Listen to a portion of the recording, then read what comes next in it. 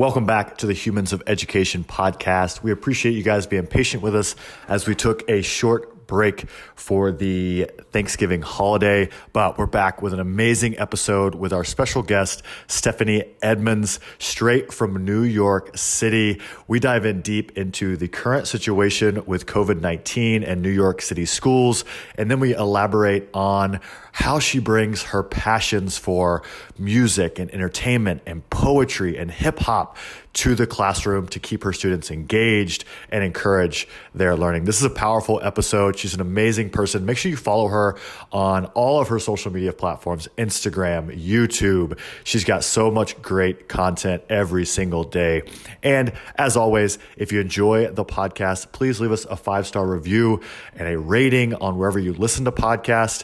And the Humans of Education podcast is brought to you by Teacher Fit. Obviously, heading into the new year, we've got our Teacher Fit New Year's Wellness and Nutrition Challenge coming up in January. If you as an individual or you as a school leader want to participate with your whole school, please check out the resources in the show notes and we can get you set up as soon as possible. Enjoy this episode and have a great rest of your day.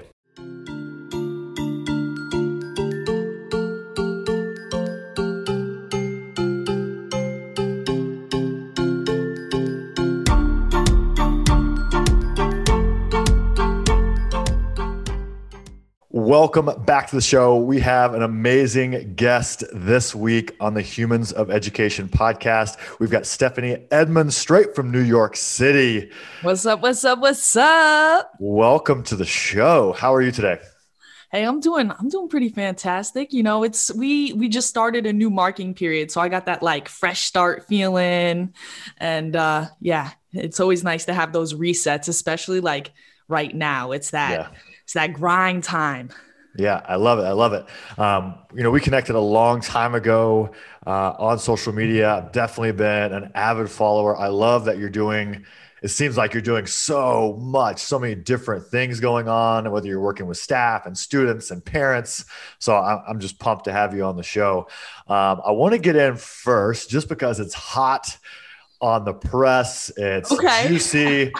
What is going on in New York City public schools right now? What's the current state of affairs? Well, I don't know if we can call it a state. It's more like one of these ever moving, ebbing and flowing kind of deals. We got this whole like weird like de Blasio, who's our mayor of the city, right, and then the governor with Cuomo. And they have these like weird like standoffs and like passive aggressive. Like they don't seem to like pick up the phone call and just like call each other before they do their press releases. Like Cuomo usually lets de Blasio go and then he'll go after him and like just like say something to undermine what he said or second guess what he said. Like it's not a great dynamic when people are looking for a little bit of like stability, peace of mind. I mean, I know Cuomo, for some reason, he's able to pull off this like I'm a force of like good and stability. But if you're actually really paying attention, that's not at all what it is. So there's that dynamic. And then we've actually been hybrid since the beginning of the year. Okay. They delayed the start of our school like 1 or 2 weeks. And then we went hybrid. I mean, attendance is super low. Which I don't see as necessary. I mean, it's good, it's bad, but it lets us in the building, like really have in place those protocols, plenty of distance. I haven't had any issues with mask compliance. Okay. One kid to the bathroom at a time. There's nobody like moving around from class to class. They're in that same room all day. So, when I'm in the building and I see the kids that are there, they need to be there. Those are kids who, either have like learning needs that they need that in person. We have a lot of L's, like, when don't know a language, and you're trying to take classes online, it just makes everything so much harder. Our kids who, housing insecure kids, our kids who don't have good internet, things like that. And they're so grateful to be there. Like they're like, Miss, like, when is it gonna be back to normal? So, and then of course, then there's like the teacher union side, and they're very much like super, super safety first. Right. Like nothing is like no risk is acceptable. Um, and de Blasio set this like 3% infection rate threshold, which, I was hearing 3 to 5% in the summer, but now it seems like the state set a 9% infection rate threshold for closing things down. So it does seem like 3% is kind of low, especially when we work so hard to open the schools. Right. There's definitely those people out there that think that all of the effort should have been put into making online learning 100%, a reality for everybody. And I think that they have somewhat of a point, but I think the hybrid was the way to go. But I think that even with the hybrid, we could have done a better job at the online portion. Right. So there's like a bunch of different moving parts. And over the weekend, I actually attended a rally. It was put on by parents, and I saw it and I was like, I'm going to go down and support, see what everybody's going, see if I can talk to people and just, amplify what's already going on out there. They got a lot of press coverage, but I don't know if de Blasio is going to budge from that 3%, which is a little bit unfortunate, I think. Yeah, it's just the reason I wanted to ask is I had watched the YouTube video. I've seen your views on social media, and I think it's important to have both sides of the spectrum because there's a lot of voices on the, hey, going to school isn't worth risking my health, and that's super safety, and I understand that side, and I also understand your side. Like there are so many students that need this. They need that comfort, they need the security, they need the influence of an adult. Maybe it's just a positive influence. The extra learning resources that the students that are going through challenging times need to have that ability. So I think it's great to hear both sides of that and to see that you're not just sitting behind your computer screen or, your social media platform, but you're going out, you're talking to parents, you're hearing what they're saying. And then you're also in the building doing the work, which I love to see. So I appreciate you sharing that. And that ties directly into,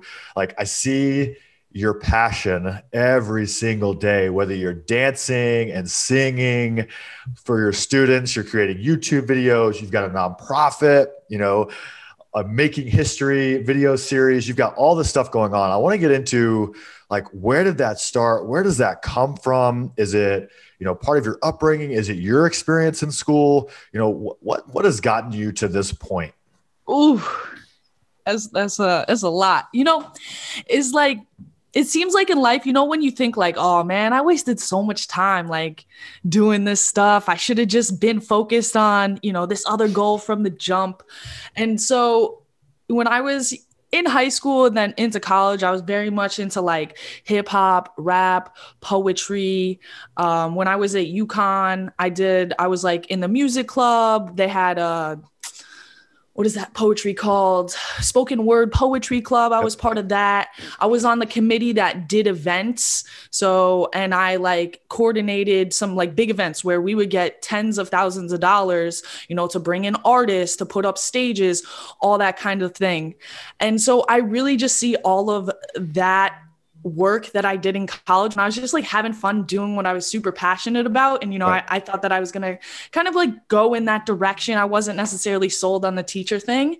And every single one of those things that I did is just playing into this now. Like, the video stuff, the sound stuff, the being comfortable on stage. I mean, I would perform in front of, 100, not huge crowds, but hundreds of people. And once you learn how to like black out in a stage and just get through it, and like you realize that the people don't know that you're messing up unless you let them know you're messing up. You're like, it's not a problem, So that's kind of like where a lot of that stuff comes from. And then when when you first start teaching, you just try to keep it like pretty traditional and like, as you should. When you start everything, you got to kind of like really keep it basic. You got to follow all the rules. But over the past, I was tutoring a long time, like 5 years throughout college and grad school. So I feel like I did have a decent amount of experience coming into the classroom. So now this is year 5 in the classroom. And I just feel like I'm really able to like break the rules, push the lines, and like bring all sort of this energy in. Yeah, I love it. And, it is important that you pointed out the lay the foundation of, the basics and set that foundation. But then, I just see you using your personality, your personal experience to be able to connect with students. What's a piece of advice you would give to maybe I'm a 2 or 3 year educator. I've got the foundation, but I want to get that next level of connection. Maybe I don't have experience as, a spoken word, person up on stage or music, but like, how do I bring out my personality into a lesson to impact students? What do I do? So it definitely goes back to that backwards design, right? That basic that we're all taught. Okay, what's that end goal? And then instead of thinking in terms of that end goal of like some test or like really like some state aligned standard or whatever, you need to say, okay, like I can still do that, but in the real world, how does that skill actually show up? Or if there's no one-to-one connection, you can try to connect it to like a current event or just something that you like to do. And so you're thinking about, okay, like what's a deliverable? What's an activity? I don't know how to make it more concrete. I always like those like concrete, like do 1, 2, 3. Yeah. But I guess too, the other thing would just be like, that's that whole stay foolish part of it. Okay, I got the basics down now. Like, let's have some fun with it.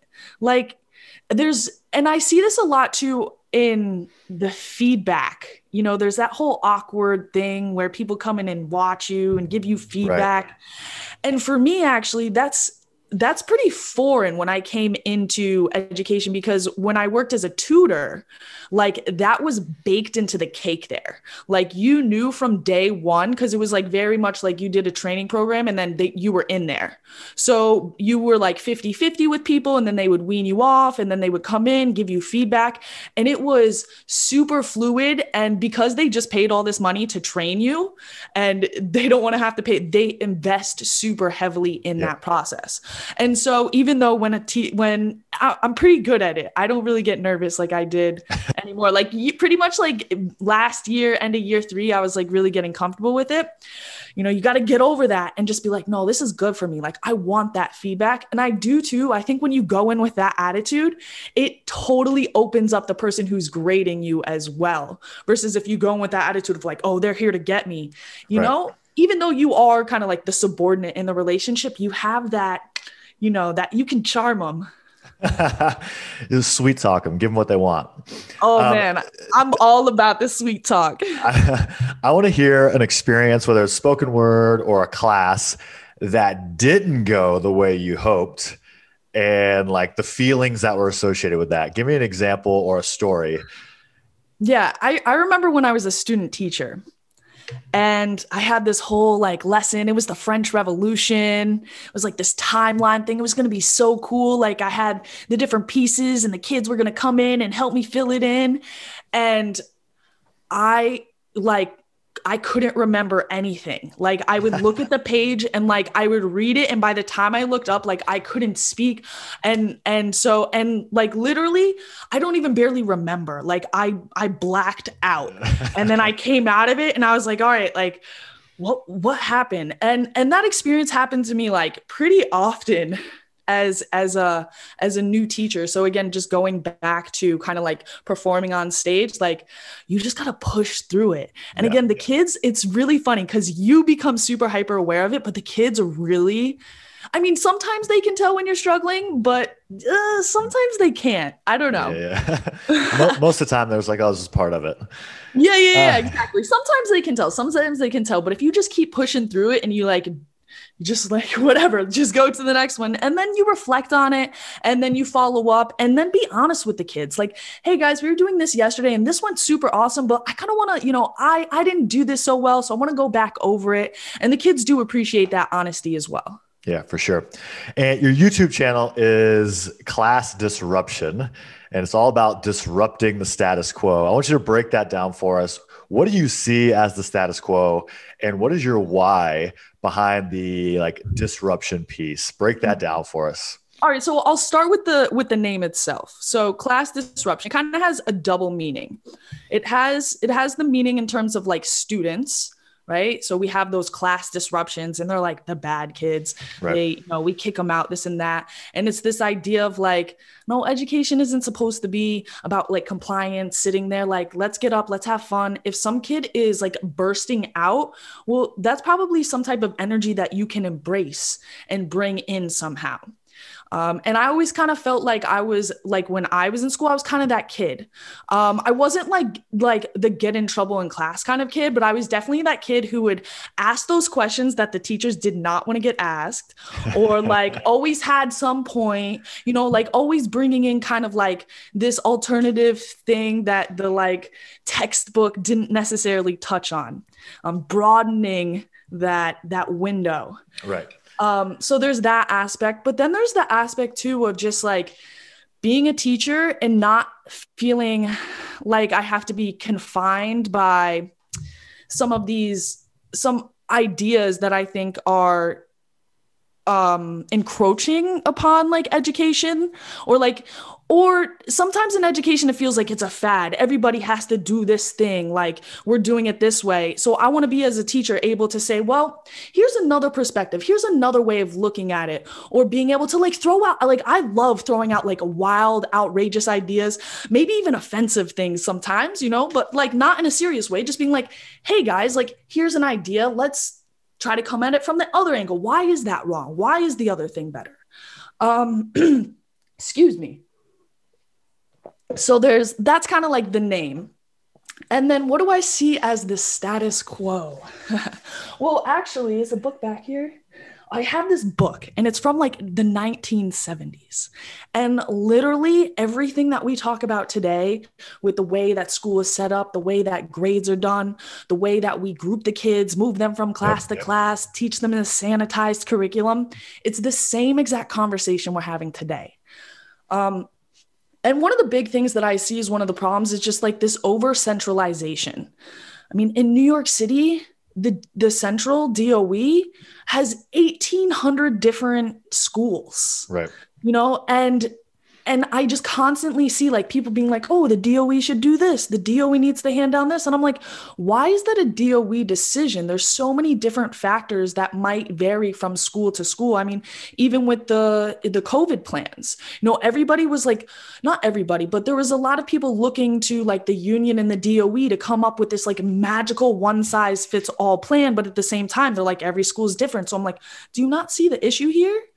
And then I'm like, it should be the school building officials. Oh, school building officials, they aren't, capable to handle this. I'm like, well, then maybe they shouldn't be principal if they can't figure out how to, like, what do small businesses do? Like, is the lady who owns the laundromat more qualified than my principal to decide how to implement coronavirus, regulations? Right. So that's the central side. And then I see the union bureaucracy too. Yesterday on Twitter, somebody was like, are you union? Are you pro-union? Are you anti-union? I was like, I will gladly have this discussion with you, but I don't think Twitter's the place to have it. This is more of a complicated, nuanced topic. And I'd be more than happy to have like a long form discussion with you on YouTube. And he was like, well, if you ask me, I would not hesitate. And I would say, yes, I'm pro-union. And I'm like, whoa, like, cool. So great for you. Yeah, which is fine. Like, I have nothing against if you're pro-union or anti-union. It's just that for me, those labels don't capture how I feel about unions. I think it's great to have representative democracy. I just don't think that the union is a representative democracy. I think it's gotten so big and Goliath to the point where its own incentive is literally just to make sure it exists. Right. Like it's a business. Right. Like, it doesn't people forget that.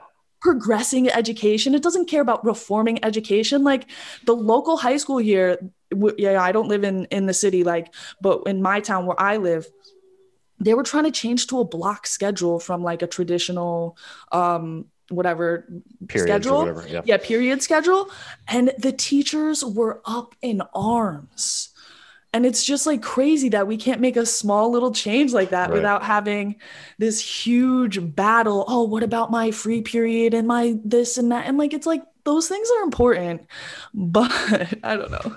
Yeah. And I think that's the part about not being defined by one set of standards or rules. Like the union, hey, it can be great for you, it could be bad, whatever your opinion is, but it doesn't mean it represents everyone and exactly how they feel. So how are we able to have conversations with people that support it, they don't support it, one thinks this way, one thinks that way? And I think that's missing in so many different levels of education, government, neighborhoods, whatever it may be. Like everything. It's just people can't have adult conversations and disagree respectfully to move forward.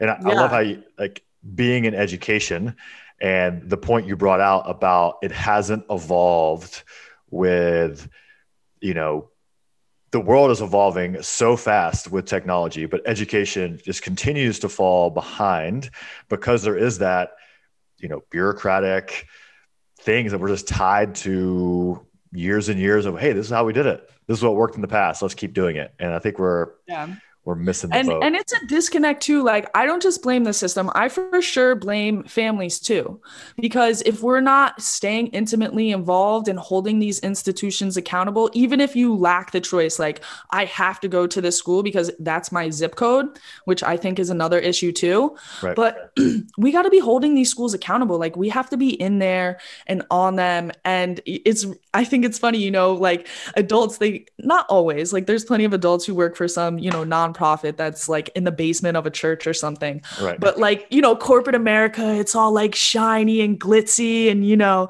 they at least like hide their crap. You walk into a high school and it's just like, there's not toilet paper, there's not soap, like you're scrounging around for, you know, teaching is the only job that you steal stuff from your home to bring into the office. So it's just, it is kind of like out of sight, out of mind.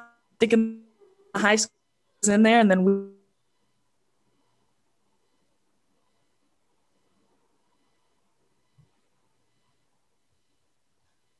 All right, you're back. Okay. So the last thing I heard was out of sight, out of mind. Okay. Yeah. I was just like, you know, it's out of sight, out of mind. It's even for me as a parent, my son, you know, at preschool, it's hard to keep track of what goes on there. Right. So. Yeah. So many different levels that, I mean, we could spend probably hours and hours going deep into that. I want to get to some questions that I ask all the guests that come on the show to kind of go deep and hear their perspectives. The first one is, what is one subject that isn't currently taught in education that you think every student should have? Okay, every student should have. Okay, I was thinking of like a course that I would like to do, but I don't know if every student needs to have it. I would like to just see, this is probably a popular one, but more like financial based kind of stuff. Yep. And not like that dry financial literacy, but like kids actually doing some sort of project, you know, empowering them, like they get half a day or something to like really get together, think, plan it out, execute, carry it through. And whether it's honestly financial literacy or just like some sort of, what do you call it? Like community-based project or something where you're actually making something that's meaningful to you. I mean, when I think back to high school, there's very few things that I actually remember, except for like that 15-page research project that I, you know, spent half a term on, like the camping trip that we took, like a speech I gave in front of the whole school. And then I have a couple teachers who like, you know, things that they said to me are very deep in my mind. But other than that, like. Right. Yeah, that's like, something, it's a very common theme. It's like, you know, I don't remember learning anything. Like here are the top 5 points that I'm still using today that I like really impacted me. Like, how do we create more of those impactful events? And I think relationships, financial literacy, health and wellness, like those types of things, and obviously. Sports. Yep, and sports, like, sure. You know, I remember when my team like went to the championship. I remember when we would ride the bus, you know, because we were at the field down the street and like we would sing songs. Like those are the things you remember. You don't remember like every single event of the French Revolution. Like I still have to remind myself before I teach the unit. I'm like, all right, how did this go again? I know they start chopping heads off somewhere. Yeah, something happened. What was that? Second question, if you were going to give a TED Talk, What would the subject be and the title of that TED Talk? Dang, that's so hard. The world needs your talk. Let's hear it. Oh man. Okay, so if I was to give a TED Talk, I would give, oh man, you might be stumping me here. It's like I'm thinking of everything, but then I'm like, oh wait, that's not like epic enough. I think that I would give a TED Talk about like the different ways, the different modes of thinking, I guess. One thing, and I'd say this because it's actually something I'm interested in doing more research in. Something that I've noticed is that I toggle back and forth between this very like logic-based thinking. Not that it's always like logical in like the actual sense of the word, but like list ordered kind of way. And that's super important. But where I find I actually do my most powerful thinking is when I'm in this very like spatial, like immersive, like I gotta close my eyes or kind of like look up at a blank space. Like, oh, I'm watching the Queen's Gambit right now. Like minus the whole like whatever she's like, what does she like save up? I don't know if you've seen it. I haven't seen it yet. Okay, she's in a children's home. She has to get adopted, and they like give them tranquilizers, I think it is, and she like saves them up so she can like hallucinate, and then she'll like see things on the ceiling. But I really like when I lesson plan, I have before I can get to the paper, I do that. I literally like look at a blank space or close my eyes and I see, okay, like this is what I'm doing. And then it's so powerful because you don't just think about one thing at a time when you're in that list order, you can actually see everything at the same time. Right. So I think it would be cool to be able to like explore that, see the science behind it, and then apply it from a very like educational pedagogical lens. Oh, I love it. Yeah. I mean, I think taking time in silence or just that like free thinking is so important. And that's where I do my best work, whether I'm like out on a run or I just sit somewhere in silence. I'm not like, oh, I need to think about this. It's like, hey, let's just let your mind go. And that's why I actually not really appreciate it. Cause you know, when I work from home on like days today, I'm like, oh, it's kind of nice not to have that drive. But that's a lot of time, you know, when I drive, like that's what I do before the day. I'm like, okay, how's my lesson gonna go? What am I gonna do? And then I get to school real quick and I'm like, all right, I need to plan it. I need to look at that revolution again and see what's going on. And then last question, you're doing so many things and I love it. When your work is complete, how will education look different? Teachers will have more autonomy. What does that look like? So I think a lot, one of the other things that I'll do a lot of times, and this is in my mind as well, is like, think about, okay, like what would my perfect school look like? Like, what would the space look like? How would I set it up in terms of scheduling, teachers' expectations? And I have a few different ideas, but one of the ideas that I really like is, more of kind of like a college model. So you know how like college professors, they come in and they're like, okay, this is my expertise and this is the course I'm going to offer. Like, I guess sometimes the college probably tells them like, you need to teach like psychology 101, but they also have like their area of expertise and they make their course and like kids have to choose to sign up for it. So I think it would be really cool that, you know, and not every teacher is made to do this. Not every teacher is made to, design curriculum. I think that there's some great teachers out there who like teach really well. Yep. So I would like to see, I think, a little bit of that variation too in one of my other models, but these would be teachers who design their own stuff. And if kids aren't taking your course, it's like, hey, like, we may need to rework our course. Figure it out here, you know? Or so I think that would be a cool idea. So that'd be one way I would do it. Because I definitely am a super nerd about curriculum development. Yeah. I love it. Yeah, that would be that's cool. And that's what I was thinking when you were talking about it. It's like, hey, if kids don't choose your class, like we got to look at what we can change. Right. And it kind of brings in some of that. Like, I think one of the things missing from school, and I'm going to get in trouble for this, is like some of those market forces, right? Is some of that like, okay. And this is student choice too. I don't think students have nearly enough choice. I don't think parents have nearly enough choice. And I think that if we kind of like open it up and stop trying to control everything so rigidly, right, from the students to the families to the teachers, we're gonna see a lot more. You can't control it, and there's definitely like that's not a pitch for equity because people, oh, that's so inequitable because if you're trying to figure it out and it doesn't go well, then those kids are gonna suffer over here. So that's my main dig at equity too. Yeah, that's something I've thought about a lot with technology is if I have a young child or a kid and they want a history class, I want to choose your history class. It's going to be entertaining and like engaging, and they're going to take away things that Mr. Stevens, who's been teaching for 40 years and just sits there and talks or reads from the textbook that's at my school. That's not what I want. I want my kid to be able to learn from you. So like, how can we leverage technology and make that happen? I think that's something that's going to come quicker than we realize. I mean, that's definitely something I remember last February, like right when everything was first starting to happen.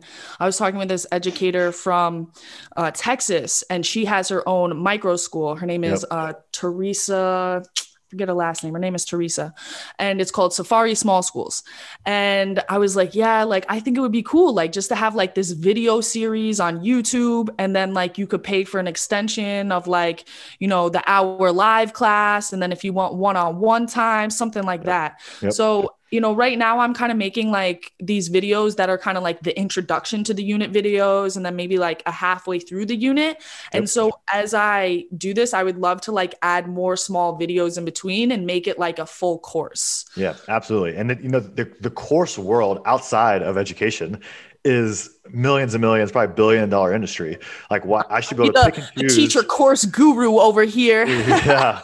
See, teachers, you don't need to be in a classroom all day. You can make $1 million a year. Sign up for my course. 4 hours. Yeah, sign up for my course. It's right now. It's $99.99. It's going to be a great deal. Awesome. This has been so much fun. I'm so glad we got to connect. I know you are busy. But I think people are going to get a lot of value from this. Where can people follow you, support you, see all the amazing stuff you're putting out? Yeah, for sure. The number one place I would love for people to follow me, actually subscribe because it's YouTube, is my YouTube channel. Like I'm really putting a lot into that right now. So that's Class Disruption. And that's like really teacher facing content. If you are looking for some like student facing content or like teacher vlogs, you can find me at Making History with Miss Edmonds, also on YouTube. So those are like really 2 big things that I'm doing. But I'm also on Instagram and I'm on Twitter. Same thing, Class Disruption. And I'll give you like the exact links. You could put them down below for everybody. I'll be linking those in the show notes for sure.